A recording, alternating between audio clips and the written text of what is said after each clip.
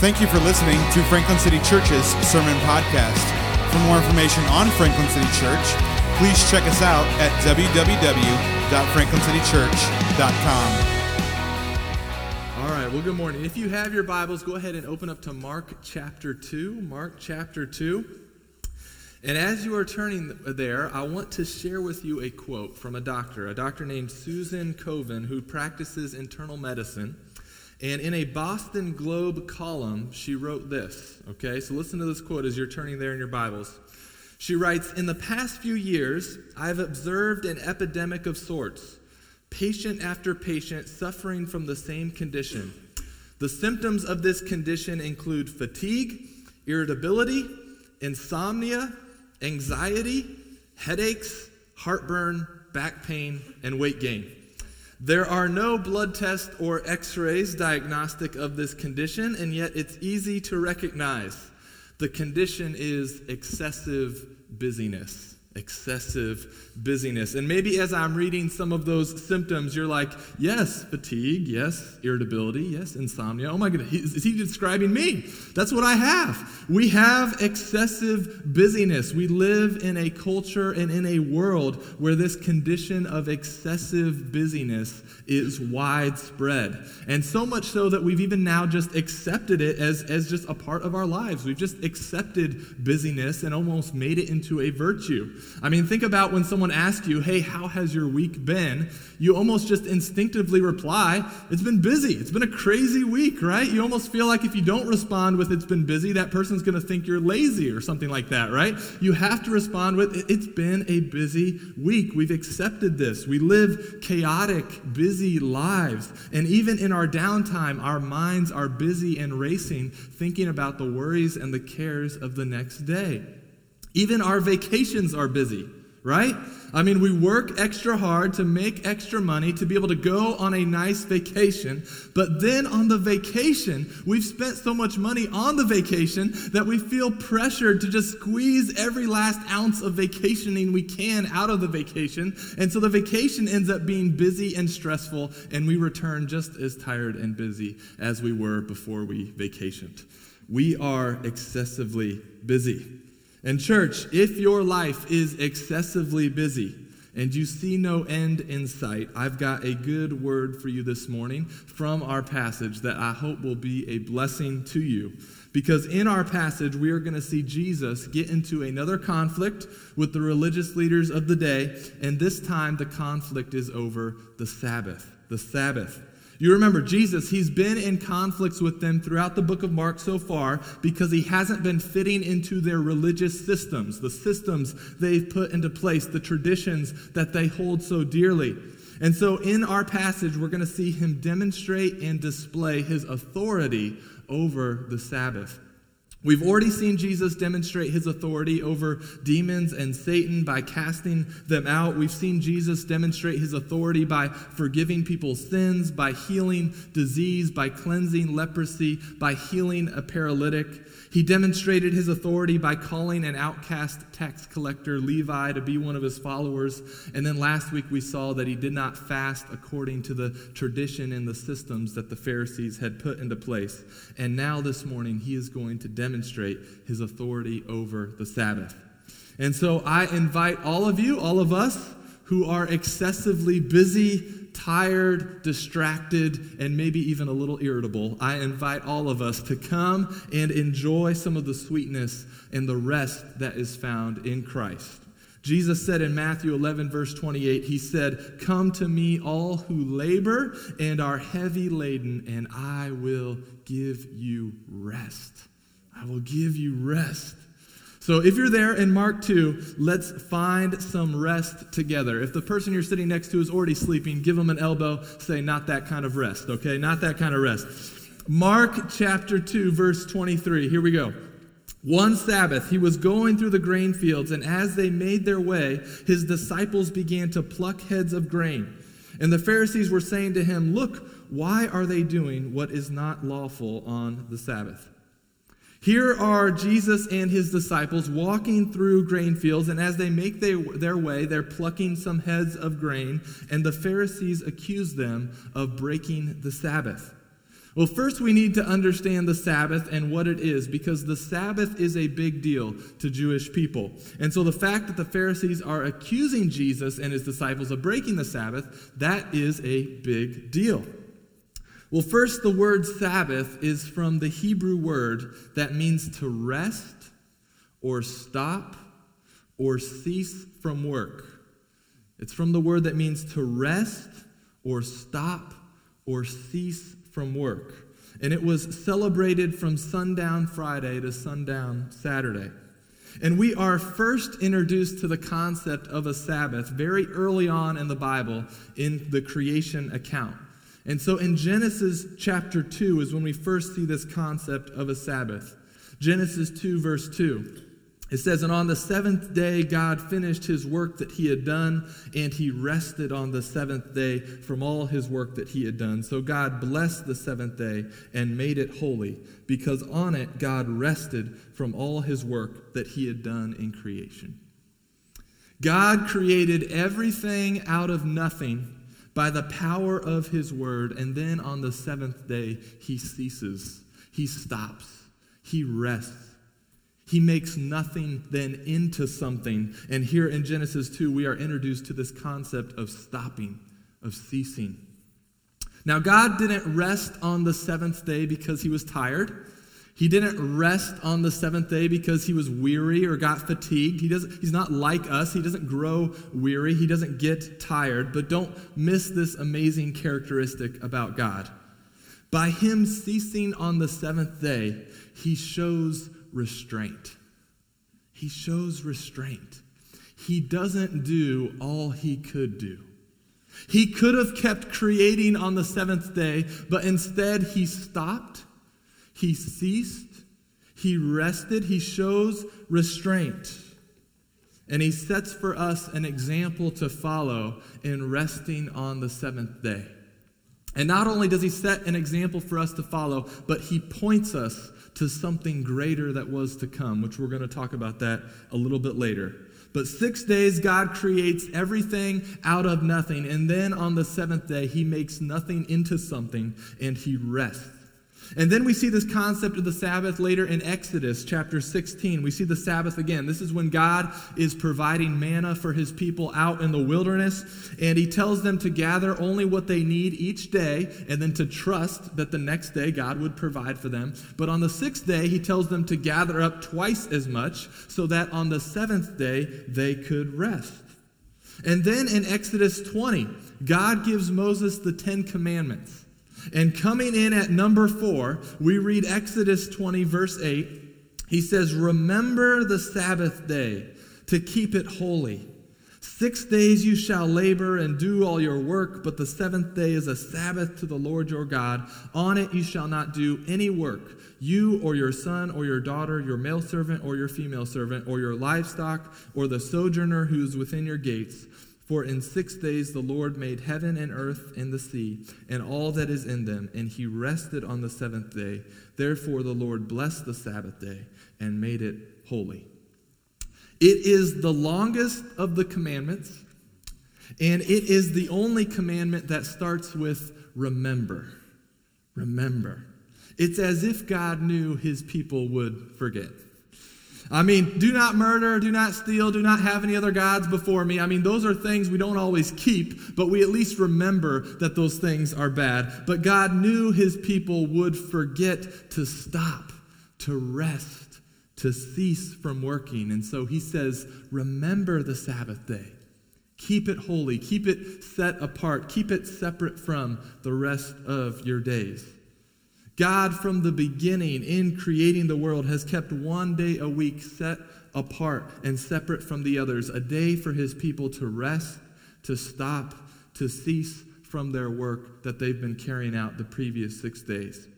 This was a good gift that God gave his people, a day of guilt-free resting. But the Bible doesn't go into a lot of details as to how to observe the Sabbath, except that it is a day of resting, stopping, ceasing. And so the Jewish religious leaders then added a bunch of their own rules to enforce on the people to make sure that the Sabbath was observed. They took a good thing that God gave, and they made their own system and restrictions to make sure that people followed it. And as is the case most times, when human beings start messing with what God has created, things start to get messy and all out of whack. They turned what was supposed to be a blessing, they turned it into a burden on the people. And so because God had left some freedom in how to observe the Sabbath, the rabbis came up with their own system and rules to enforce on people, and some of them just got outright ridiculous, okay? And so let me share with you some of these rules that the rabbis enforced onto the people. They taught that you couldn't look into a mirror on the Sabbath because if you saw a gray hair, you might be tempted to pluck it, and that would be considered work. No mirrors. Couldn't look in a mirror. If you saw gray, you might be tempted to pluck it. They taught that you couldn't move furniture on the Sabbath except a ladder, but you could only move it 4 steps. Only 4 steps. They taught if you were going to spit, you could spit on a rock, but you could not spit on the ground on the Sabbath, because if you spit on the ground, that could turn to mud, which is mortar, and so that is work. If you tore your garment, you were allowed to sew 1 stitch, but no more, just 1 stitch. You were allowed to eat radishes on the Sabbath. I know some of you were worried about that. You were allowed to eat radishes on the Sabbath, but you were warned against dipping them into salt because you might leave them in the salt too long and pickle them, and that would be work. That would be work. They taught you couldn't untie a knot on the Sabbath. They taught it was unlawful to wear any jewelry on the Sabbath because it would be considered carrying a burden. They taught you were not allowed to travel on the Sabbath. They defined traveling as walking more than 1,999 steps. If you walked 1,999 steps, you were okay, but 2,000 steps, you broke the Sabbath. And I'm not sure how they kept track of this without Fitbits or step counters or anything like that, but they somehow kept track of their steps on the Sabbath. And so here are Jesus and his disciples walking through grain fields, plucking heads of grain because they are hungry, which was not breaking God's law. However, it was breaking the rabbis' system and restrictive rules about the Sabbath. And so they asked Jesus, why are you breaking our system by traveling and reaping grain? And Jesus, like he often does, he points them back to Scripture, which they are supposed to be experts of. And so look now at Mark 2, verse 25. And he said to them, have you never read what David did when he was in need and was hungry, he and those who were with him? How he entered the house of God in the time of Abiathar the high priest, and he ate the bread of the presence, which is not lawful for any but the priest to eat, and also gave it to those who were with him. And he said to them, the Sabbath was made for man, not man for the Sabbath. So the Son of Man is Lord even of the Sabbath. Jesus points them back to 1 Samuel, a story where David, who is the anointed king of Israel, David, he's on the run at that time from Saul, and him and his men are hungry. And so he comes to the priest and asks for something to eat, and the priest says all he has on hand is the bread of presence. Now, the bread of presence, if you're not familiar with that, it was 12 loaves of bread that represented God's covenant with the 12 tribes of Israel. And every Sabbath, 12 new loaves of bread were baked and placed in the tabernacle, kind of representing, this was a visual reminder of the communion that God had with his people and with the 12 tribes. And so every Sabbath, the 12 loaves from the previous Sabbath would be removed, and they were allowed to be eaten by the priest, and then 12 new loaves were placed in the tabernacle. And so upon David's request for food, the priest says, hey, all I've got are these 12 loaves of bread, but only the priests are supposed to eat these. But you see, in this story, the priest understands who David is, and he understands that this is a unique situation, and so he gives them to David and his men to eat. You see, the priest understood something that the Pharisees did not. The Pharisees classically separated the words of God from the heart of God. They cared more about their rules and traditions and rituals than they did about the people. the people. And the priest understood two things. The priest in this story in 1 Samuel understood first the authority of David as the anointed king of Israel.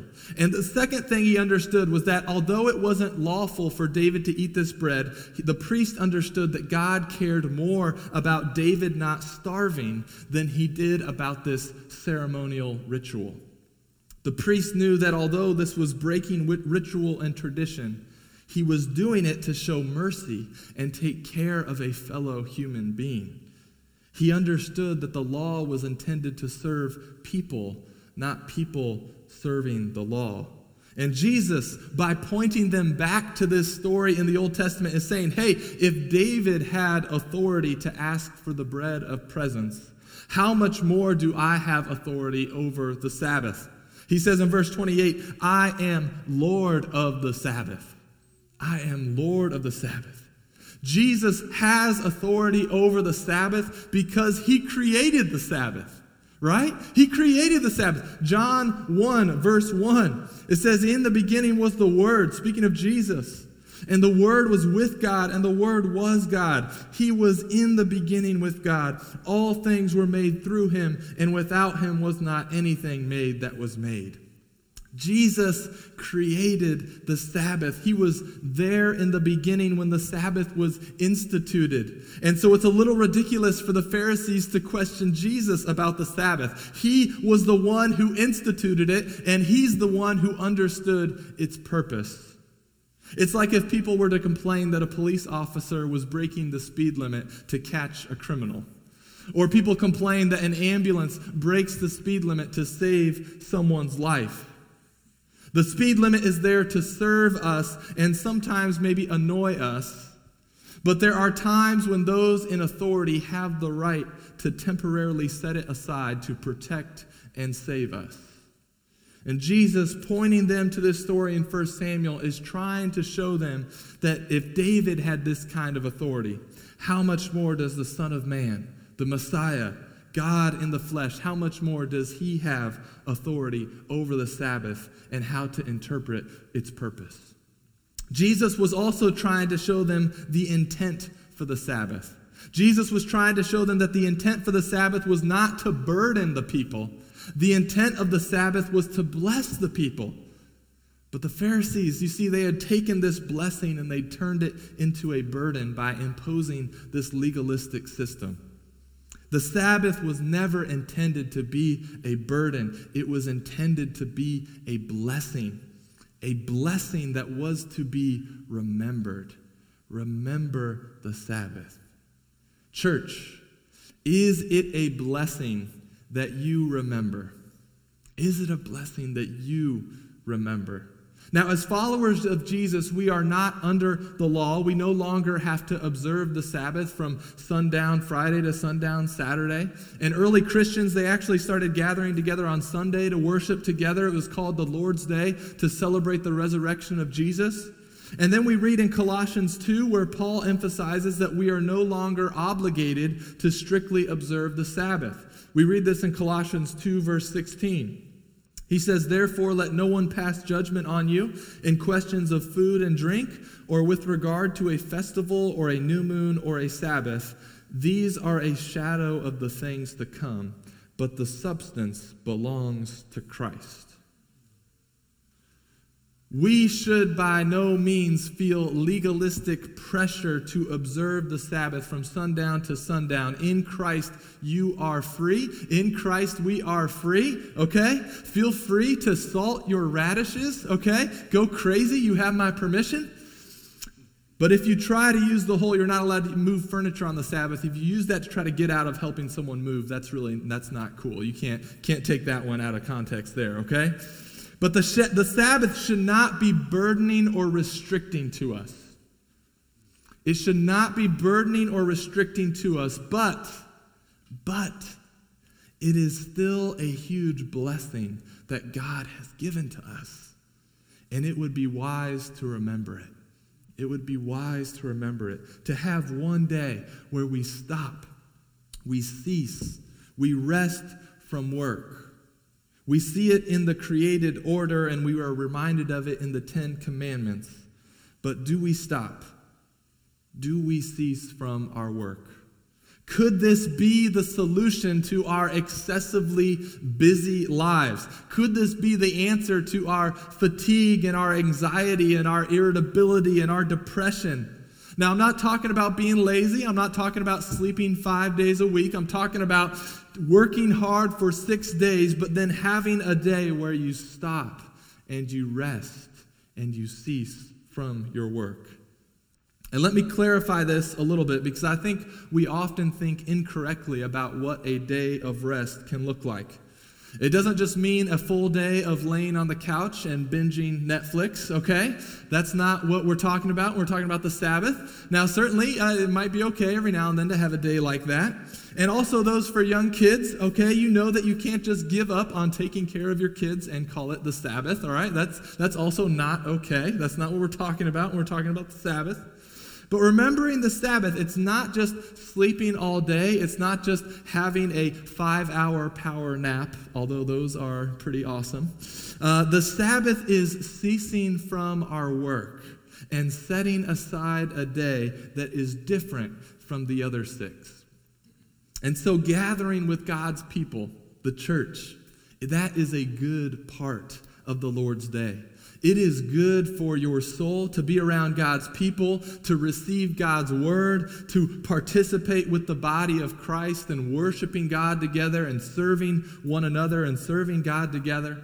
Now, I realize it might seem more physically restful to just neglect this and just stay at home and sleep in, but there is a deeper, healthier rest that is a part of getting up and gathering together and not neglecting being with God's people. And so certainly gathering together, this is a part of setting this day apart to the Lord. This is a part of our Sabbath, our ceasing from our work and our regular employment. But in addition to gathering together, are you also having times where you are finding rest, where you are just completely stopping? Whether it be Sunday afternoon, whether it be Saturday, whether it be Friday night or Monday, I don't know what it looks like, but are you having times where you are ceasing, where you are stopping, where you are showing some restraint? Why don't we do this?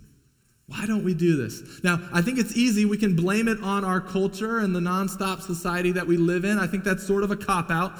So I think we need to own up a little bit more. I don't want to just say it's just culture's fault. It's just our society's fault. But let me offer up some reasons as to why we don't stop. We don't stop because of our pride. We don't stop because of our idols. And we don't stop because of our lack of faith. Okay, so let's talk about those 3 for a second. We don't stop because of our pride, we don't stop because of our idols, and we don't stop because of our lack of faith. First, we don't stop because of our pride. We don't stop because we think we don't have limits. We think we don't have limits. We think that we can just keep going and going. We think, and then not only do we think we don't have any limits, we can just keep going and going, but we think that if we stop, that everything will fall apart. Right? We think that the world won't be able to keep continuing on without our contribution to it. And here's the cool thing that happens when you observe a Sabbath, when you stop, when you rest, when you cease. This is the cool thing. Our pride is squelched, because you'll see when you stop, the world keeps moving on. The sun still rises, the sun still sets, and life continues on, even without your contribution to it. And so as a result of observing a time of rest and ceasing, our pride gets chipped away at little by little, and our humility starts to grow. So last September, when we first started gathering as a church, something happened that I believe was such a blessing to me as well as to our church. And many of you know this. You've been praying for me about this. But 2 weeks into the start of the church, I had an extreme case of vertigo. I never had vertigo before, but 2 weeks into the church, I woke up on a Monday morning and everything was just spinning out of control. I could not get out of bed. And so I couldn't get out of bed, and so the whole week I just pretty much had to lay flat and do nothing. And my mom reminded me of Psalm 23, which we read earlier. It took on a whole new meaning when it says, he makes me lie down in green pastures. I just had to lay there flat. Now, me and my prideful self, I was panicking because here we were 2 weeks into launching kind of this new church. And of course, in my pride, I felt like there was so much that I had to be getting done for the church that week. So many people I wanted to be meeting with, so much time I needed to prep to teach, and things that I wanted to update on the website and get word out about the church. And I felt like if I don't do this, then things will just fall apart. Surely, if I wasn't able to do everything I wanted to do this week, then things were going to fall apart. But something beautiful happened in that week. Some would say nothing happened that week, but something beautiful happened in my heart that week when nothing happened. Because of my vertigo, I just had to lay there. And guess what? The world kept going on. The church kept continuing on. And my pride was chipped away at little by little. And in a similar way, when you rest, when you show restraint, when you realize you have limits and you Sabbath, it chips away at your pride. Well, also, when you observe a Sabbath, it breaks down those idols of achievement and accomplishment. It breaks down the idols of achievement and accomplishment. Many of us, we want to achieve and accomplish things. And this desire, this idol of achievement can take over our lives. Now, nothing's wrong with achieving or accomplishing things. It's good to achieve and accomplish things. But it is wrong when good things become ultimate things, okay? That is when idolatry starts coming into play. So when your achievements and your accomplishments become the ultimate things that you are serving, and when your achieving and accomplishing things becomes your ultimate source of satisfaction, then they have become idols. But when we Sabbath, when we rest, when we stop, we set aside achieving and accomplishing, and we just enjoy being with God and with His people. You watch those idols start to fall in your life when you stop and you rest. Well, when you observe a Sabbath, it also strengthens your faith.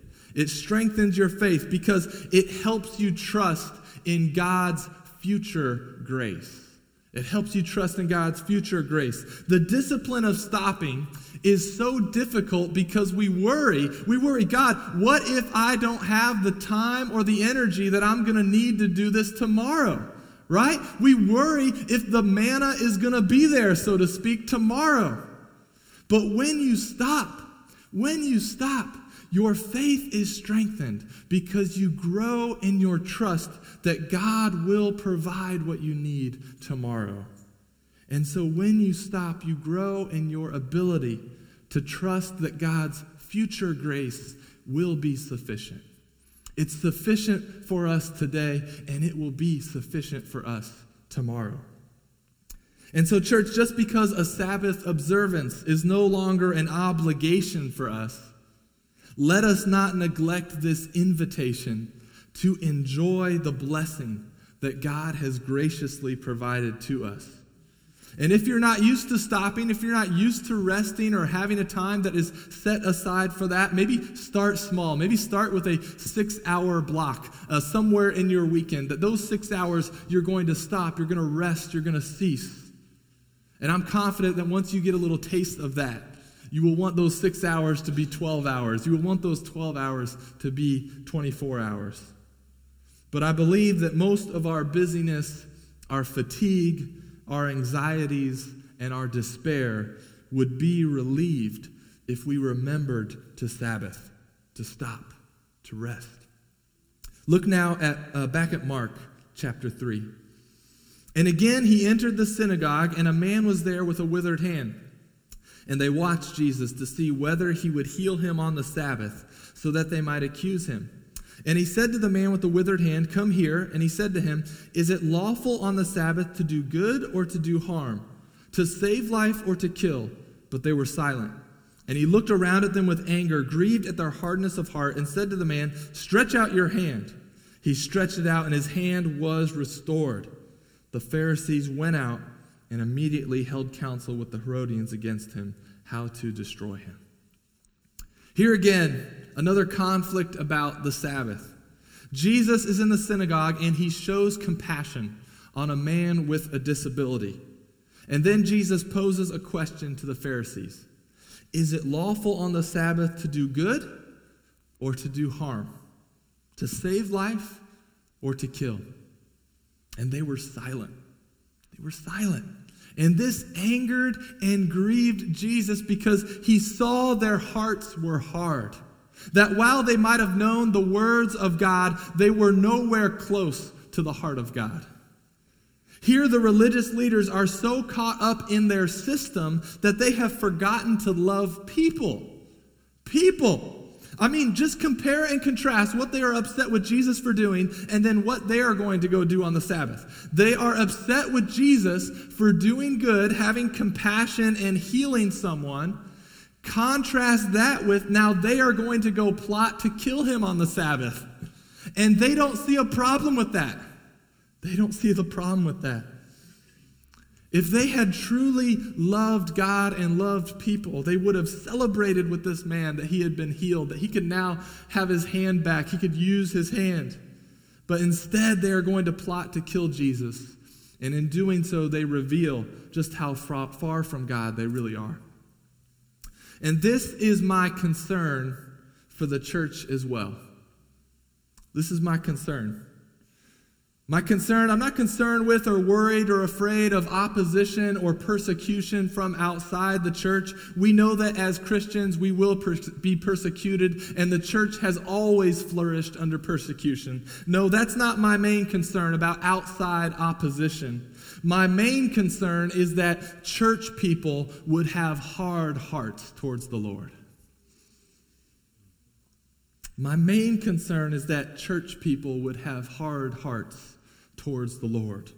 That the continual hearing of God's word without applying it, without conviction, without repentance, without confession, that continual hearing without doing anything with it, that it would cause us to have calloused hearts that don't love God and don't love people. I'm concerned that church people would hear the word and not respond to it, and in doing so become calloused and not love well, not love God, not love people, and yet have a false assurance that they're right with God because they prayed a prayer, they raised a hand, they made a decision. My concern is that people would hear the word but never see its purpose was to lead them to Jesus. My concern is that people are finding comfort and peace in American Christianity's traditions and rituals, and yet they do not have hearts for God. We must guard against this and pray that we would not harden our hearts, but that God would soften our hearts and cause us to be responsive to his word, and that he would give us hearts that love God and love people well. Church, not only does Jesus demonstrate his authority over the Sabbath, not only does he reveal the intent of it, that it was intended to be a blessing, not a burden, but church, he fulfills it. He fulfills the Sabbath. You remember Colossians 2 that I mentioned earlier. Colossians 2, 16 and 17. I'll read it again.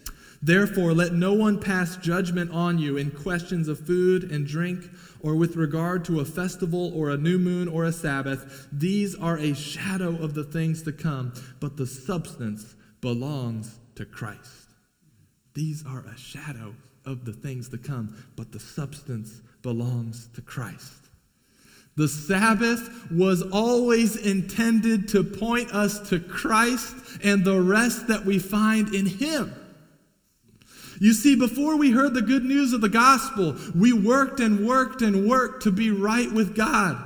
We tirelessly tried to do enough good things so that we would be approved, so that we could be accepted, so that we could be right in God's eyes. But the more we learned about God, the more we realized just how far we fell short of his glory and his holiness. And so like hamsters on a wheel, apart from Christ, we have run and run and run to try to be our best selves, to try and be all that we could be so that God would accept us, so that God would approve us, so that we could be right in his eyes. This is why there is something within us apart from Christ that knows we are not right with God, and our hearts are restless, tired, and exhausted. Church, human hearts have been longing for rest. They've been longing for rest. St. Augustine, one of his famous quotes, said this. He said, "Thou hast made us for thyself, O Lord, and our heart is restless until it finds its rest in thee." Our hearts are restless until they find its rest in thee. You see, the Sabbath is, yes, a blessing for us to be enjoyed, but it is also pointing us to something better. It's pointing us to something better. It was a shadow of the things to come, and it finds its fulfillment in Christ. Jesus is, yes, Lord of the Sabbath, but he also is the Sabbath. He is the true and better Sabbath. Jesus came to live the life of perfect obedience that we failed to live, to fulfill the law on our behalf, so that by grace through faith, he could give us his righteousness, his rightness with God. He died on a cross, paying the penalty for our sin and releasing us from the power of sin. And on the cross, he said, "It is finished," paid in full. The work has been done. Salvation has been accomplished. The righteous requirement has been fulfilled. Jesus then rose from the dead, and he's now calling a people to find rest in him. And when you put your faith, your trust, your reliance, your dependence in Christ and his work for your salvation, your restless heart finds rest. Hebrews 4, verses 9 and 11. It says, "So then, there remains a Sabbath rest for the people of God. For whoever has entered God's rest has also rested from his works as God did from his. Let us therefore strive to enter that rest." Let us therefore strive to enter that rest. Let us strive to cease from our works and to find our rest in Christ's work alone for salvation. The seventh day was pointing to the rest that God would one day, once and for all, provide his people in Christ. Followers of Jesus should be a restful people. Not a lazy people, but we are a people who are not burdened by the Sabbath, but are free to enjoy the blessings of the Sabbath. And not only are we a people who enjoy the blessings of a Sabbath, but we are a people who see the person that the Sabbath was preparing us for. The Sabbath was preparing us to find our ultimate rest in Christ. And where we can stop in Christ is where we can stop this endless pursuit of self-righteousness, but we can rest in the righteousness of Christ. And in concluding this morning, I want to share with you a story that Dr. Tim Jones, he's a professor at Southern, he's one of the elders at Sojourn. He wrote a book along with Daniel Montgomery called the book is titled Proof, okay? That's the title of the book. And he shares this story in the book about his adopted daughter. And so his adopted daughter had been previously adopted into another family before they had adopted her. And in this other family, she never really felt like she was integrated into the rest of the family. And so this little girl in the previous family she was adopted in, that family would take their family to Disney World every year. But the family would only take their biological children, and they never took her. And she perceived that it was something she had done, like she just wasn't good enough. She hadn't obeyed enough rules to be able to go with them. So she tried, tirelessly each year to try to be good enough to go on this trip with them. And so when Dr. Jones and his wife adopted this girl into their family, and they heard this story, it broke their hearts. And so they quickly planned a trip to Disney World where they would take their newly adopted daughter. But leading up to the trip, this girl's behavior just started to get really, really bad. She started lying, she was stealing, she was breaking all the house rules, she was being mean to the other siblings. And Dr. Jones pulls her aside one day to talk and is like, hey, what's going on? Why are you acting out all of a sudden? And she says, I know what you're going to say. I haven't been good enough to go to Disney World. You see, she had already tried to be good enough in her past family. She had worked really hard to try and deserve to go to Disney, but it was never good enough, and so she was just tired of it. She was tired of striving for the acceptance and approval that she thought she was never going to get, and so she gave up. She decided just not to even try to be good. She was tired of it. And Dr. Jones said, no. We're not leaving you behind. Is this trip something we're doing as a family? She nodded yes. He said, are you a part of this family? She nodded yes. He said, then you're going with us. There might be some consequences to help you remember what's right and wrong, but you're part of the family, and so you're going with us. And after the last night of their trip to Disney, as Dr. Jones was tucking in his daughter, she said, Daddy, I finally got to go to Disney World. But it wasn't because I was good. It's because I'm yours. It wasn't because I was good. It's because I'm yours. Church, that is the gospel. That is the rest that we have been looking for. That is the rest that Jesus gives. That is the rest that the Sabbath was pointing us to. We are not saved by our good works or accomplishments. We are saved because of God's grace. We are saved because we are His. We are in Christ. And the Sabbath prepares us for and proclaims the rest that we have in Christ. Pray with me.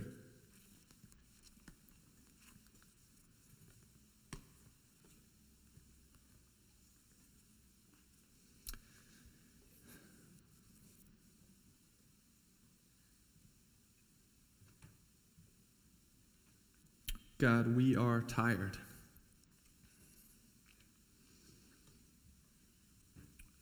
We have tried to work our way to be right in your eyes. And God, it's exhausting. But we praise you, Jesus, and thank you, Jesus, that you came to do the good work on our behalf, and that we can ultimately rest in you.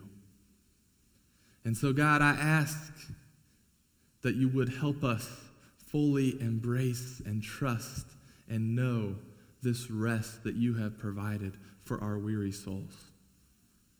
May we be refreshed as we remember the rest that we have in you. We love you. In Jesus' name, amen.